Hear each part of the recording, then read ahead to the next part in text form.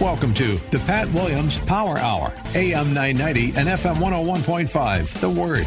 This is your hour when Orlando Magic Senior Vice President Pat Williams sits down and speaks with authors who've written books on topics of interest and insight for listeners like you. And now, here's your host, Pat Williams.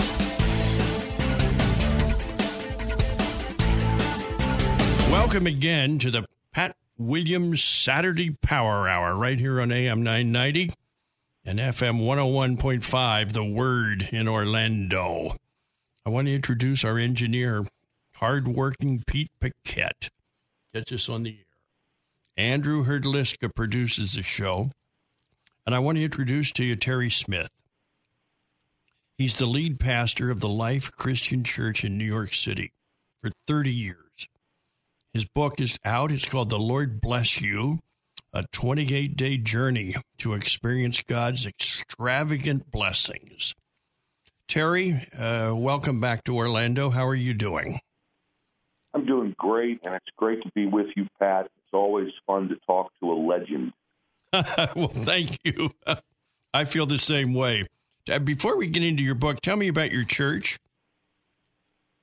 Yeah, actually, our church is headquartered in West Orange, New Jersey, which is just outside of New York City. It's 12 miles from Times Square. Mm-hmm. And I just celebrated, in fact, 31 years of leading this church. My wife and I founded it, and it has grown to a thriving church of several thousand people known for its diversity.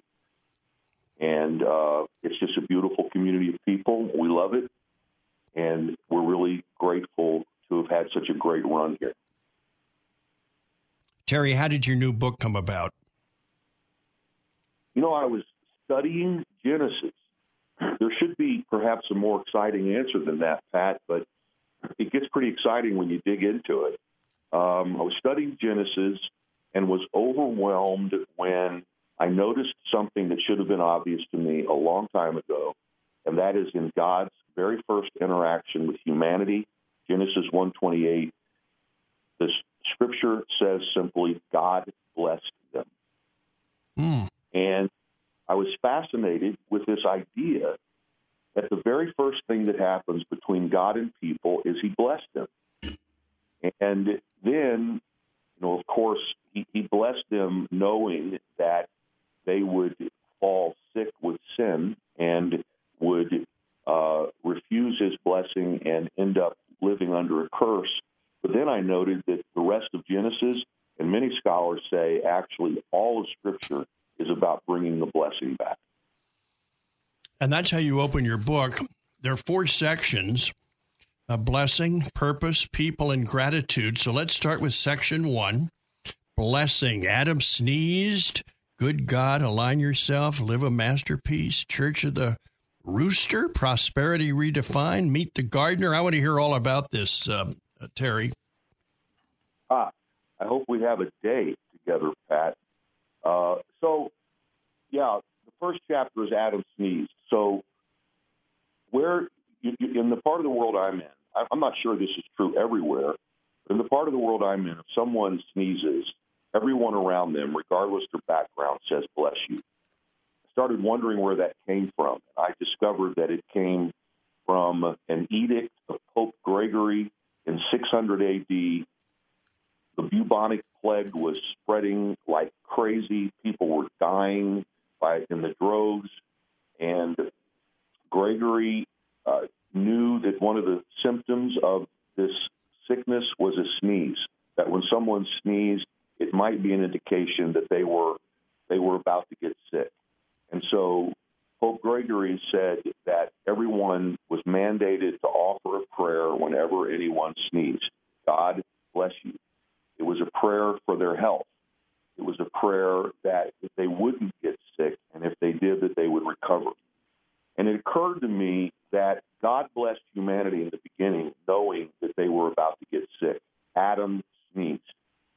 But God blessed them anyway because that's his nature, that's his heart for people, and that's what he's going to have when all is said and done. Let's move to section 2. It's called Purpose. blessing and purpose, invitation to adventure, indispensable use, someday morning, risk and reward, resistance training, no sweat. What's all this about? Explain that. Well, so the first thing that happens in Scripture between God and humanity is he blessed them, but then in the same breath, literally the same sentence continues to tell us how he purposed them. He then told them what he made them to do. As people created in God's image, they were to multiply God's image through this planet and spread what they had in Eden everywhere. They were to be in relationship with God and to join God in his work. So I like to talk about how this blessing is inextricably related to purpose, that it's impossible for us to live a fully blessed life if we're not living out our purpose. And I speak in the language of adventure, you'll notice in some of the chapter titles, because I do, in fact, believe that God invites us to an adventure, to partner with him in doing what he's doing on the planet. He decided not to finish it himself, but rather he created people and he invites us into who he is and what he's doing. And this is an amazing thing. The next topic, people, a sacrament of blessing, how to give a blessing. The kiss still works, the first institution of blessing, strong environments of blessing, bless who? One new humanity. Boy, that word blessing keeps coming up there. Terry, explain all this to us. Yeah, so, part of how God decided to bring the blessing back was to choose out of everyone on the planet a guy named Abraham, with whom he made covenant, and to whom he said, I'm going to bless you, and I'm going to bless the world through you. Blessing is never just about what God does for us or to us, but blessing is also about what God does through us. And so our relationship with people, the way that we interact with people, the way ultimately that we bring blessing to people is incredibly important to what it means to live a blessed life. It's never just about us. It's always about God and what God's doing through us to others. So in order for someone to live a truly blessed life, we must figure out what it looks like for us in our own context to create an environment of blessing everywhere we're at.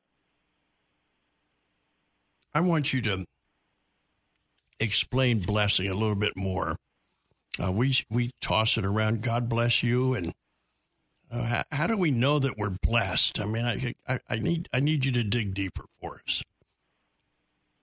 So I define blessing like this. I say to be blessed is to be in harmonious relationship with God, who wants to do good in us, to us, and through us. So, first of all, there's this idea that when we're in harmonious relationship with God, which is what he intended when he made us, that we have peace with God. And when you look at the word peace in Scripture, both Old and New Testament, it's related to this concept of shalom, not just the absence of conflict. It's about everything working together in our lives the way God meant for it to. So when we're in harmonious relationship with God, everything in our life is looking more and more the way God intended in the beginning. I like to talk about how our lives look less like wilderness and more like Eden. So blessing is, first of all, about having peace with God, which, again, isn't just about him not being angry at us. It's about shalom, everything in our life working the way it's meant to. Then we understand that God gets up every day, which isn't the right way to say it theologically, but you know what I mean. He gets up every day to do good in us, to us, and through us. And so when we talk about God doing good in us, sometimes God will do in us in a way, do good in us in a way that might not appear he's doing good to us. In other words, he's always first and foremost concerned about the development of our character, that our character is developed to be more like Christ. And kinds of Scripture talks about how God gives us benefits. I mean, there are tremendous benefits that overflow into our lives. When he does good in us, then he can do good to us. And then, of course, again, he does good through us. He uses us to mediate blessing to the world around us. My guest is Terry Smith. He's been pastoring in the New York City area for many, many years. His book, The Lord Bless You, a 28-day journey to experience God's extravagant blessings. Terry, let me divert for just a minute here. I read the New York papers every day. I get the New York Post. I get the Times. I follow things very closely. And I must say I'm concerned with New York, the crime level and things that are going on. Is that overrated? Should I be deeply concerned as an American citizen? What do you see going on in your city? Well, that's a great question, Pat. I absolutely love this city, this metropolitan area. I'm a kid from Indiana who felt called to build a great church in a suburb of New York City when I was a teenager, before I'd ever even been here. Really? Mm. Yes. And I talk a little bit about that, in fact, in this book. But I think there's cause for concern about what's going on in New York City. And at the same time, I would say that the media hypes things up a little bit. I mean, the data is the data, but in comparison to what this city was experiencing in the 70s and in the, I guess it would be early 80s,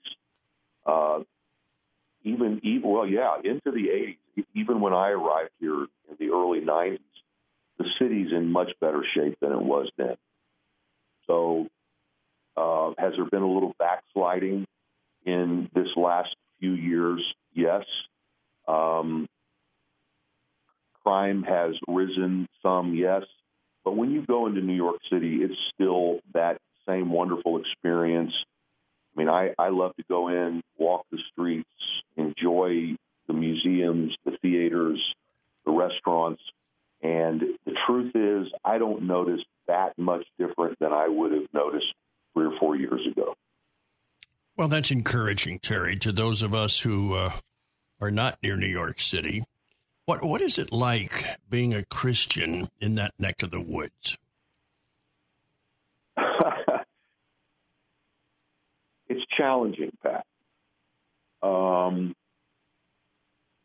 This is a challenging place to be a faithful Christian, to practice Christian orthodoxy, which I mean to be true to Scripture, the teachings of Scripture as they've been understood over the last 2,000 years, and to represent Christian values. At the same time, our church, and frankly, personally, I have great favor in the community that we're in, which is West Orange, New Jersey. It's a bedroom community of about 50,000 people. It's a bedroom community for New York City. And somehow or another, well, let's put it like this. When we were a church of 200 or 300 people many years ago, and young and growing, people in town would call us a mega church, because no one in our town had ever seen a Christian church grow. No one alive had ever seen a Christian church thrive, prosper, grow, build. Now, that's changed some, thankfully. There's been somewhat of a spiritual revival in the last 20 years here in the New York City area. And so there are many more churches that are flourishing. But still, in this community of 50,000 people, there are, I think, 3 other, for lack of a better way of saying it, Bible-believing churches, churches that would practice Christianity as we've understood it to be for the last couple thousand years. So it's a challenge. But, years ago, there was no one on the town council, no one in the leadership of government here who was a believer. Well, that's changed. And frankly, one of the reasons for that is our church has grown and gained influence. And now there are a lot of people playing important roles in the community who are faithful Christians.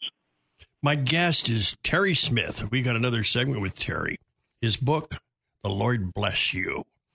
I'm Pat Williams. This is the Saturday Power Hour, and it's AM 990 and FM 101.5, The Word in Orlando. We'll be right back. More of the Pat Williams Hour in just a moment. AM 990 and FM 101.5, The Word. You're listening to the Pat Williams Power Hour, AM 990 and FM 101.5, The Word. Now, here's Pat. Terry Smith, lead pastor of the Life Christian Church in New York City, many years. We're talking about his book, The Lord Bless You. Terry, we've covered part 1, section 1, blessing, section 2, purpose, section 3, people. Now the biggie, section 4, gratitude. Thank you. Join the Angels Choir in great, in all circumstances, temporary darkness, give it back. The blessed God. Boy, that sounds like a real platter. I need you to explain it. Thank you.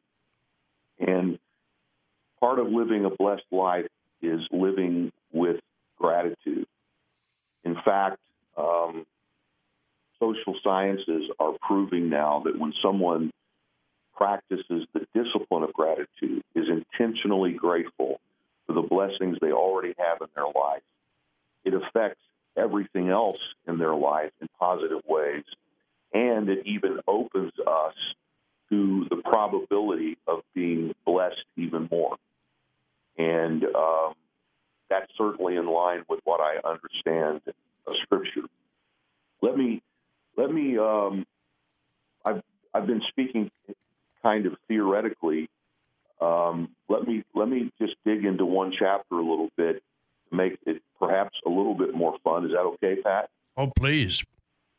So I have this chapter called Join the Angels Choir. The fact is that there are a number of complaints choirs functioning around the world. Complaints choir is where people get together, write their complaints, and then compose music with which they sing their complaints. And it's in all kinds of musical styles, and this has happened all over the world, from England to Singapore, Australia, Finland, even one of your old stomping grounds, Philadelphia, where they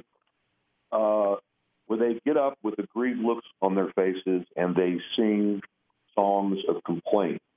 I talk about how that must affect someone's life when their entire life feels like a song of complaint. I talk rather how I like to join the Angels Choir, sing choirs of angels, sing in exaltation. It seems like that we should be singing with gratitude in our hearts. In fact, there's this great passage in Colossians that says, "Let the peace of Christ rule in your hearts, and be thankful. Admonish one another with all wisdom through psalms, hymns, and songs from the Spirit, singing to God with gratitude in your hearts." And I just think, those are two different ways to approach life. This is one chapter of 7 in the gratitude section, but I just really encourage people to think about what it looks like to be a part of a complaints choir rather than to be a part of a choir that's constantly singing to God with gratitude in your heart, and how that affects the level of blessing in your life. Terry, before we run out of time, I want you to talk to us about praying. How to pray, when to pray, what to pray, where to pray. It can be very confusing to people. Your thoughts on all of that? Well, I define prayer as communication between us and God about who we really are and what we're thinking and doing together. It's a big idea, but simply I think prayer is about being in conversation with God where we're both talking and listening, and we're talking about who we are. He's revealing himself to us. We're being honest with him about who we are, though he knows we need to nonetheless confess that. And then we have conversations about what we're thinking and about what we're doing together. I mean, we're in partnership with God. We're on this great adventure, living out our God-given purpose. And so we have a lot to talk about together. And I think in that larger context, then, that we have the privilege of asking God for things and knowing that when we ask, that's in the engagement of our will, that asks God, who doesn't impose himself on our lives, to come into our lives and do the kinds of things only God can do. But having said all of that, perhaps the simplest thing to say is prayer is just talking with God. And, you know, a lot of times I've had people say to me, how do I pray? And I've said, well, say that to God. And they look at me with a blank stare, and then they say to God, how do I pray? And then I say, well, you just pray. Just talk to God. And then a grandchild said to me the other day, okay, talk to God, but where is he when I pray, when I talk? How does he hear me? Is he up in heaven? And how do my words get all the way up to heaven?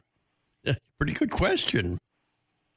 That's a pretty good question. I mean, you start getting into grandchild questions, and I probably am going to get out of my expertise here, Pat. I mean, God's everywhere, right? Mm-hmm. Just when we pray. That's fascinating. Terry Smith is our guest. So what do you want, Terry? What do you want people to take from your book? Well, I want people to live with an expectation every day that God wants to bless them and he wants to use them to bless others. Sadly, Pat, I think a lot of people don't have that kind of view of God for whatever reason, and that's another discussion entirely. People have a mentality like Adam and Eve had in the garden after they sinned and realized they were naked. They have a sense of shame and they hide from God, when what God wants to do is cover them through the sacrifice of Jesus Christ and be in intimate relationship with them, bless them and partner with them to do his work in the world.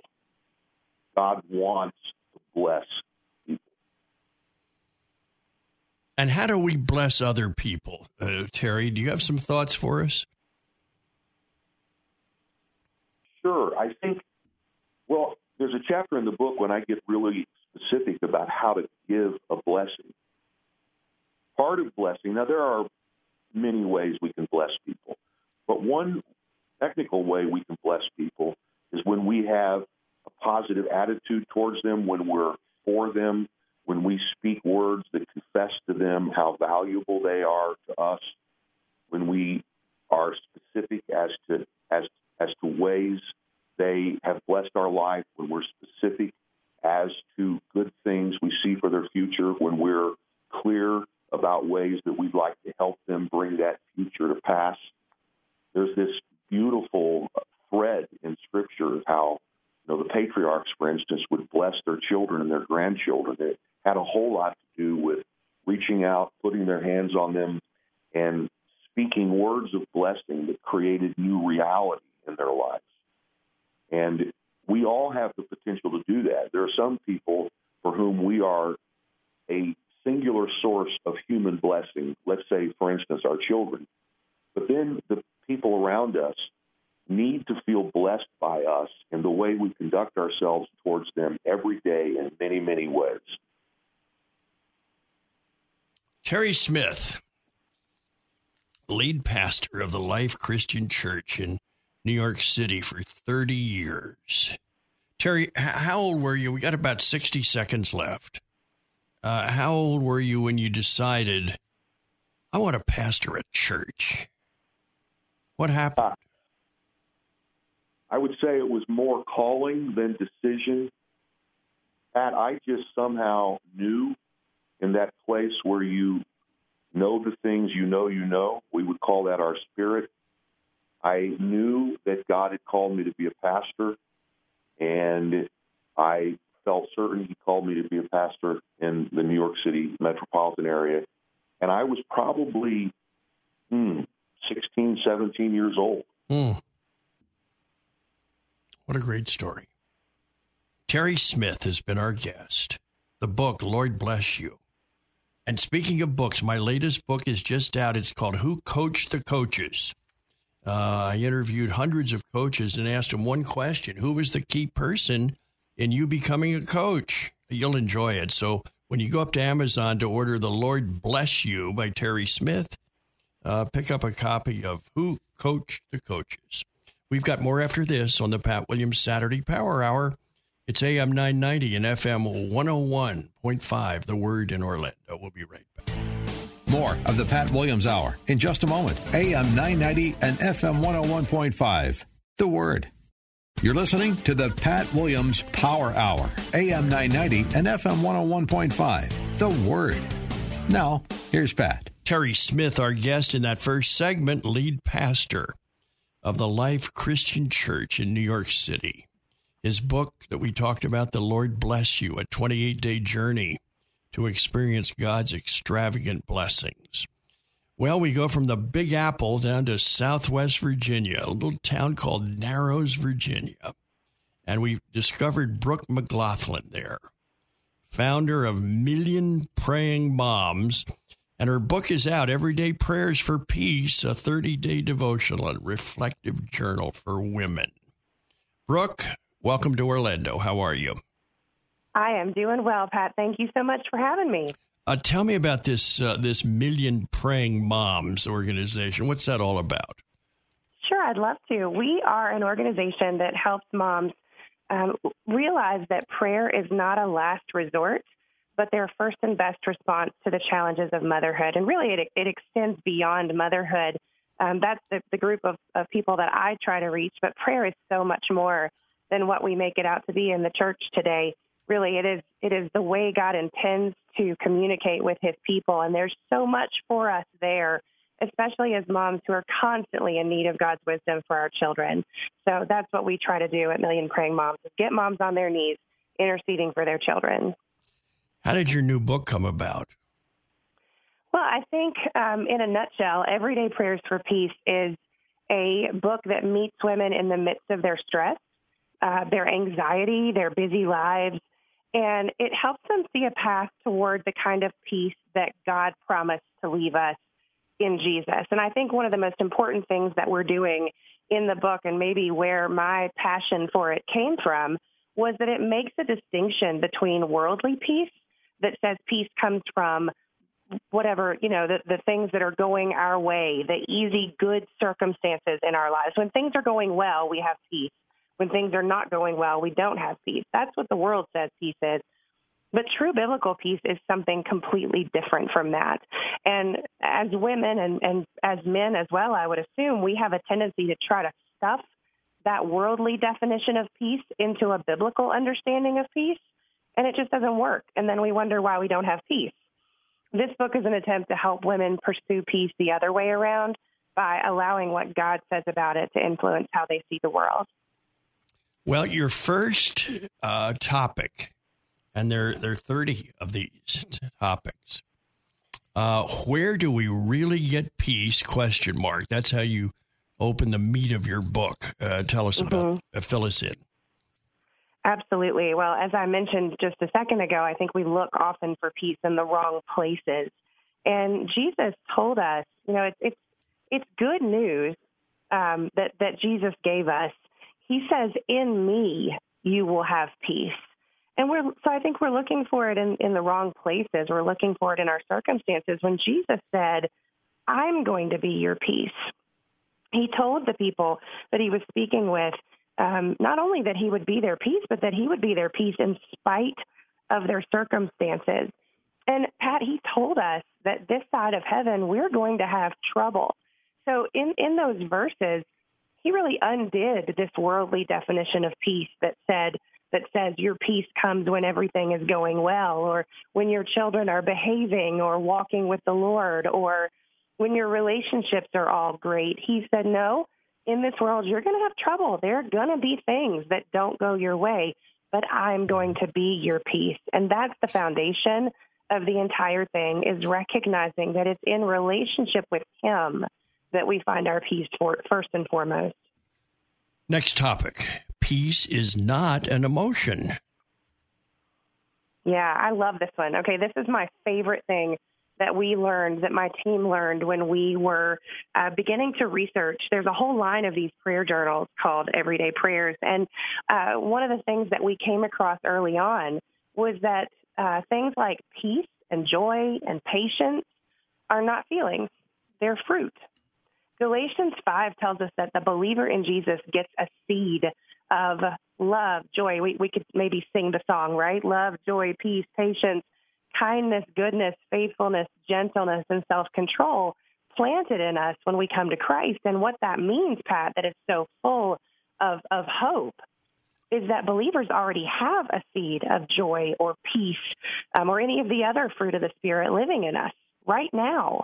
And if those things are already in us, and if they're fruit, then they can be grown with love and attention and the choice to prune things that are maybe not of God and nurture these fruits. They can grow stronger. And, you know, hope is not one of the fruit of the Spirit that's listed in the Scriptures, but knowing that as a child of God, I have peace already, and I can grow the amount of peace that's in my life fills me with hope. So that's been one of the most exciting things that I've learned about peace, is that I already have it.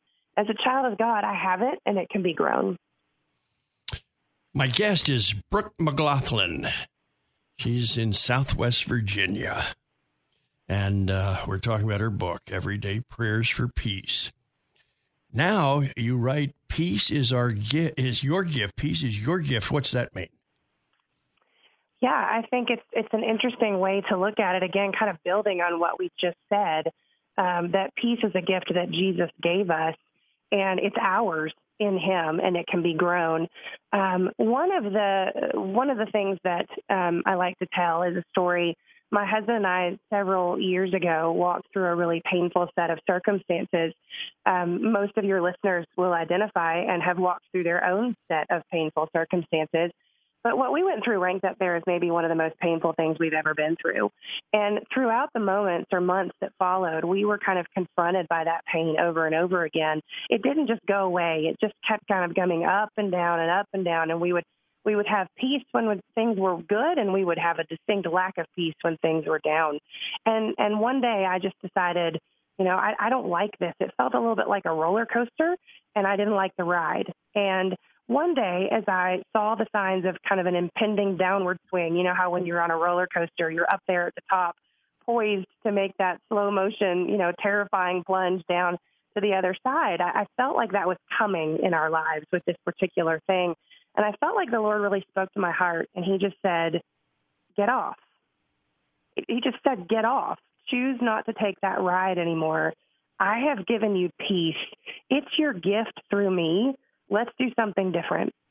And that day I wrote in my prayer journal, I said, no matter what happens in my life, regardless of whether this circumstance or any other circumstance in my life that I don't like ever changes, whether it ever heals, I have peace in my relationship with Jesus. He is my peace. He is my gift of peace. I don't have to wait until the ride is over to get peace. I can just choose to step off the ride and clasp onto him as my source of peace. So peace is a gift that God gives us as believers. Now, Brooke, explain to us how not to be anxious. Mm-hmm. This is one of my favorite parts of the book, because it really dives into Philippians 4:6-7.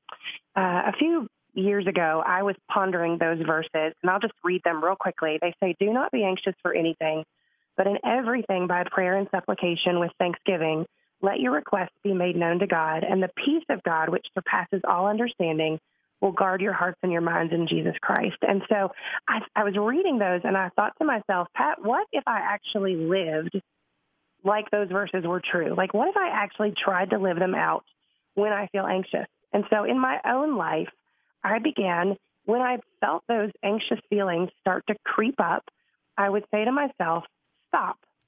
Do not be anxious for anything. So stop. Sometimes I would say it out loud. Sometimes I would say it internally, but I would stop it. I would make an effort to stop it from happening when I felt it coming. And then I would immediately go to God in prayer, wherever I was, at a football game, at home with my kids, in traffic, at work, didn't matter. Wherever I was, I would try to go to God in prayer and tell him, I need peace right now, Lord, right this minute, and just ask him for what I needed. And as I began to do that, I began to feel a sense of peace.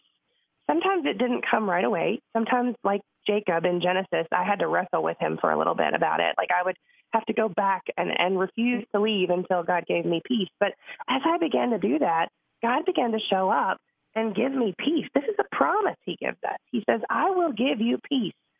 And as a bonus step, I began to look at the next couple of verses in that passage, which tell us to think and focus our minds on whatever is true and honorable and just and pure, lovely, commendable, excellent, and whatever is worthy of praise. And as I began to put God's word into action in my life, I found out that God does truly meet us where we are with peace when we ask for it. Brooke McLaughlin is talking with us. All right, we've covered those 4 topics. Now, the next 2, let's combine them. Bring the peace and in pursuit of peace. Fill us in. Yeah, as believers in Jesus, we have the kingdom of God at work in us and through us. We have the Christ himself through the Holy Spirit walking with us, right? There's this song by Jason Gray called With Every Act of Love, and the lyrics say, with every act of love, we bring the kingdom come. These lyrics help me remember that I literally carry Jesus with me into every situation I encounter. And because of that, I have the ability to touch other people's lives with the kingdom through my own displays of love and kindness. And when I begin to see myself as a carrier of the kingdom, it helps me start enjoying things that could otherwise be difficult situations by bringing the peace that God gives me into situations with me wherever I go. And I think, as we talk about, learning to live that way, it just begins to permeate everything we do. And it helps us to want to learn to lead other people to peace, to serve other people in peace, and to begin to share with other people the peace that we have. Next topic. At all times, in every way, explain that. Yeah, that's a tough one, because I think sometimes people are, we don't believe that. We think, well, there is this thing that surely God cannot bring us peace in.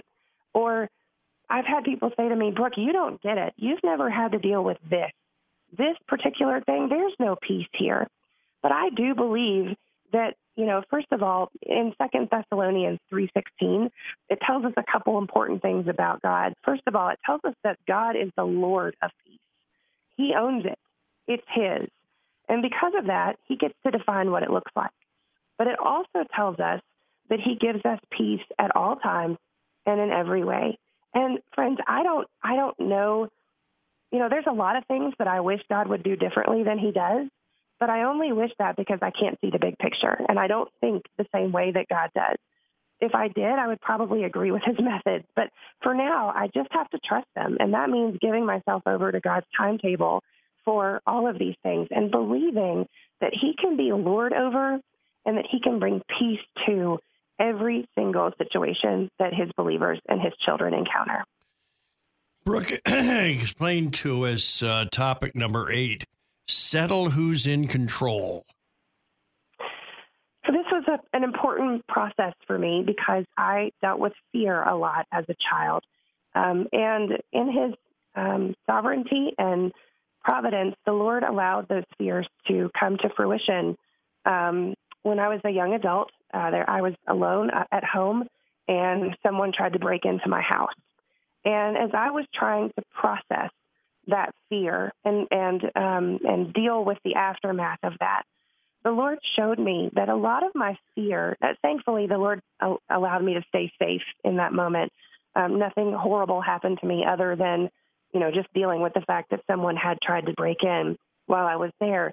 But God showed me that I had a real lack of trust in his goodness in those circumstances.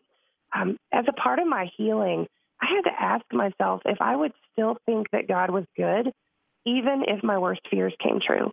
And it took me a long time to answer that question. But when I did, I was free of the fear. And so for me, having peace and letting go of fear and things that I'm afraid of in my life had to do with settling who's in control and realizing that even if the worst things happen, God is still good and I can still trust him. My guest is Brooke McLaughlin. She's in Narrows, Virginia. And the book is called Everyday Prayers for Peace, a 30-day devotional and reflective journal for women. We have another segment with Brooke. Stay with us here on the Pat Williams Saturday Power Hour. It's AM 990 and FM 101.5, The Word in Orlando. More of the Pat Williams Hour in just a moment. AM 990 and FM 101.5, The Word. You're listening to the Pat Williams Power Hour, AM 990 and FM 101.5, The Word. Now, here's Pat. Brooke McLaughlin is our guest. We're talking about her book, Everyday Prayers for Peace. And Brooke, we've arrived at this topic. Have a stayed mind. What does that mean? I grew up, Pat, listening to an old hymn that most of your listeners will be familiar with that says, turn your eyes upon Jesus, look full in his wonderful face, and the things of earth will grow strangely dim in the light of his glory and grace.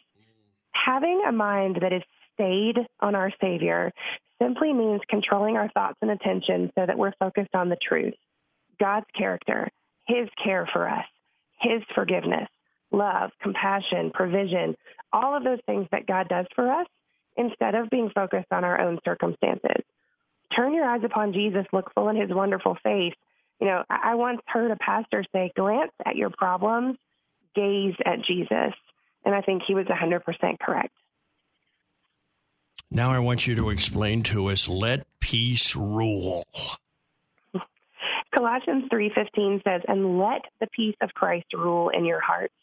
I think I'll tell you a brief story to illustrate that point. The summer that my son played in travel baseball when he was 13 years old, he started to have some trouble with pitching. So before that, he had been an ace pitcher. His 12U year, he pitched a no-hitter. He was like the team #1 pitcher. And then all of a sudden, when you hit 13U, you start for the baseball lovers in your audience, you hit the big size field. So all of the bases get longer, the space between them gets longer, and the pitcher's mound moves back. And so he did not grow very much during that time between 12U and 13U. And so this ace pitcher that I had suddenly found himself struggling to throw strikes and suddenly found himself not having as much power as he used to have before. So I took him to his pitching coach, and we looked it over. He watched him pitch, and after having watched him for a little bit, his pitching coach looked at him and said, you're trying to get your power from the wrong place. Your stance has been all messed up because you're trying to make the ball go farther. He showed him, he positioned his body in the right place, the proper stance, and he showed him how to move it to get the most power. And then he said something to him that I won't forget. He said, now, just let the ball go across home plate. God, as our guide, has made his peace available to us through the person of his Son. Our job is to let that peace rule in our hearts in place of other things that are designed to steal it. We might need correction, and, we might have to train ourselves to do that. But God has given us this gift.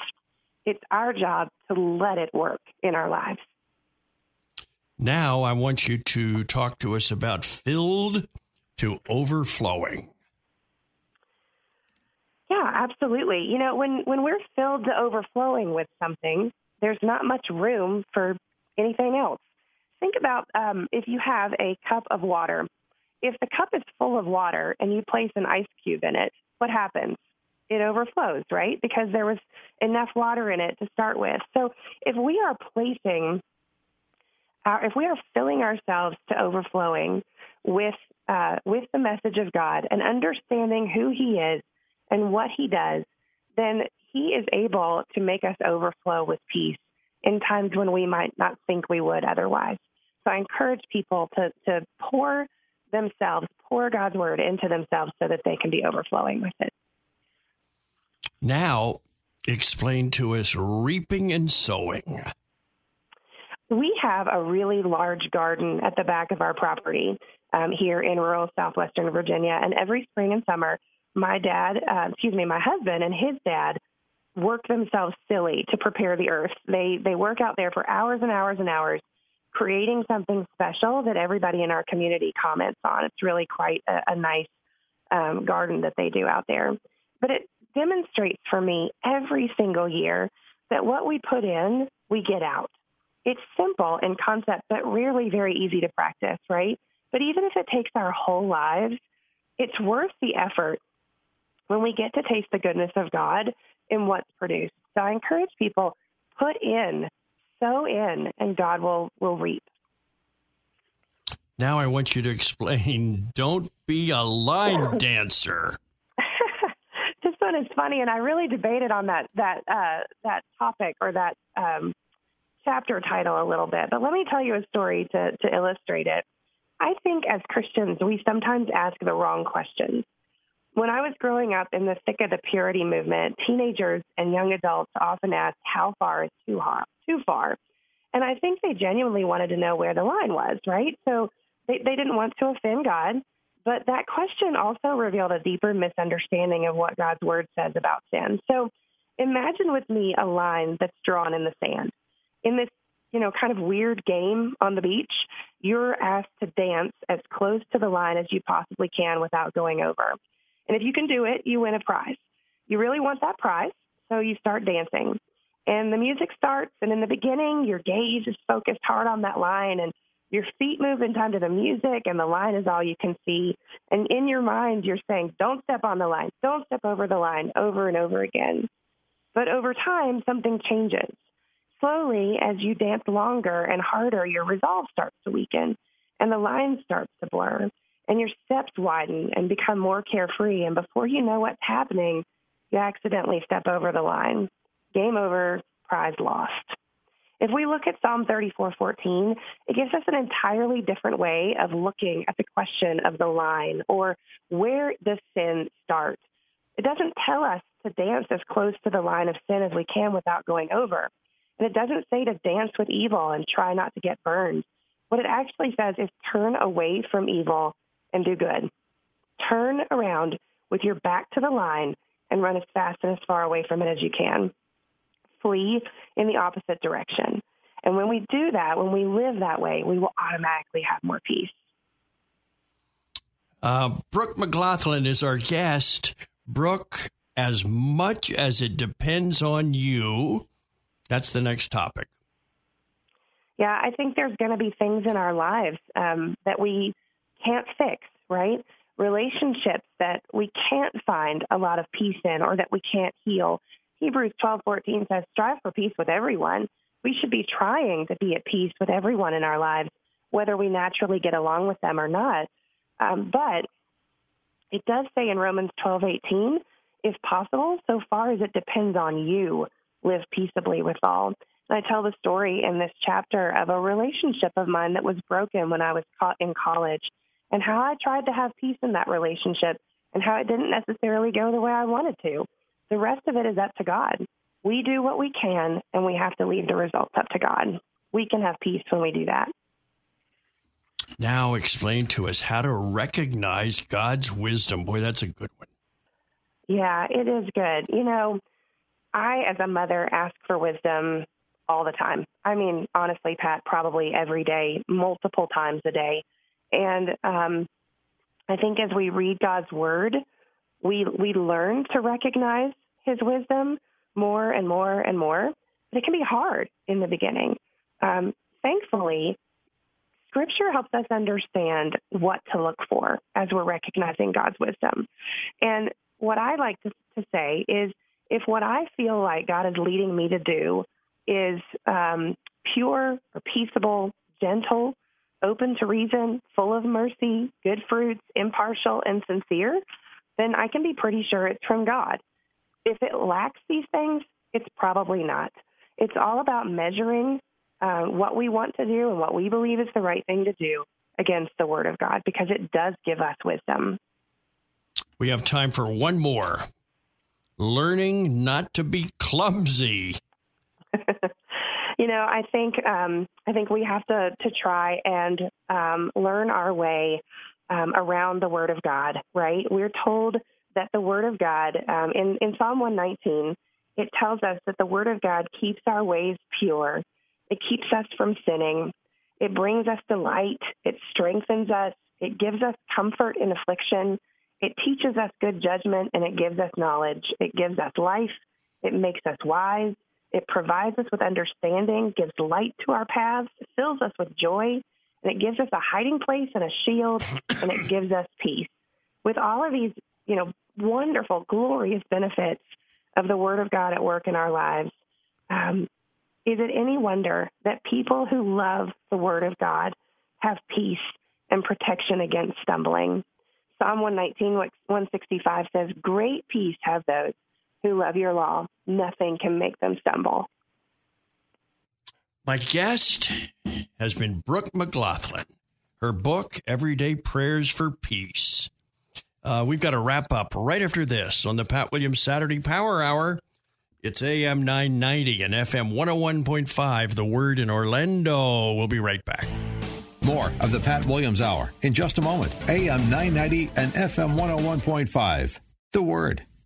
You're listening to the Pat Williams Power Hour, AM 990 and FM 101.5, The Word. Now, here's Pat. Well, thanks for joining us here on the Pat Williams Saturday Power Hour. Terry Smith, our first guest from New York, talking about his book, The Lord Bless You. And then Brooke McLaughlin down there in Southwest Virginia, talking about everyday prayers for peace. Folks, I just want to remind you again, we're trying to bring Major League Baseball to Orlando, and you can be a big help. Go up to the website, orlandodreamers.com, and just check in. We need to hear from you. Just tell us of your interest. Tell us what you think. orlandodreamers.com.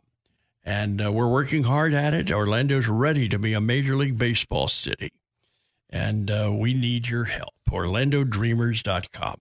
Well, thanks for joining us here on the Pat Williams Saturday Power Hour. You're plugged into AM 990 and FM 101.5, The Word in Orlando. Have a wonderful, wonderful week ahead. A wonderful new year ahead of us. And God bless you. We'll see you next weekend on the Pat Williams Saturday Power Hour. Thank you for joining us for this week's edition of the Pat Williams Power Hour. Join us again next week at this time, where faith comes by hearing. AM 990 and FM 101.5, The Word.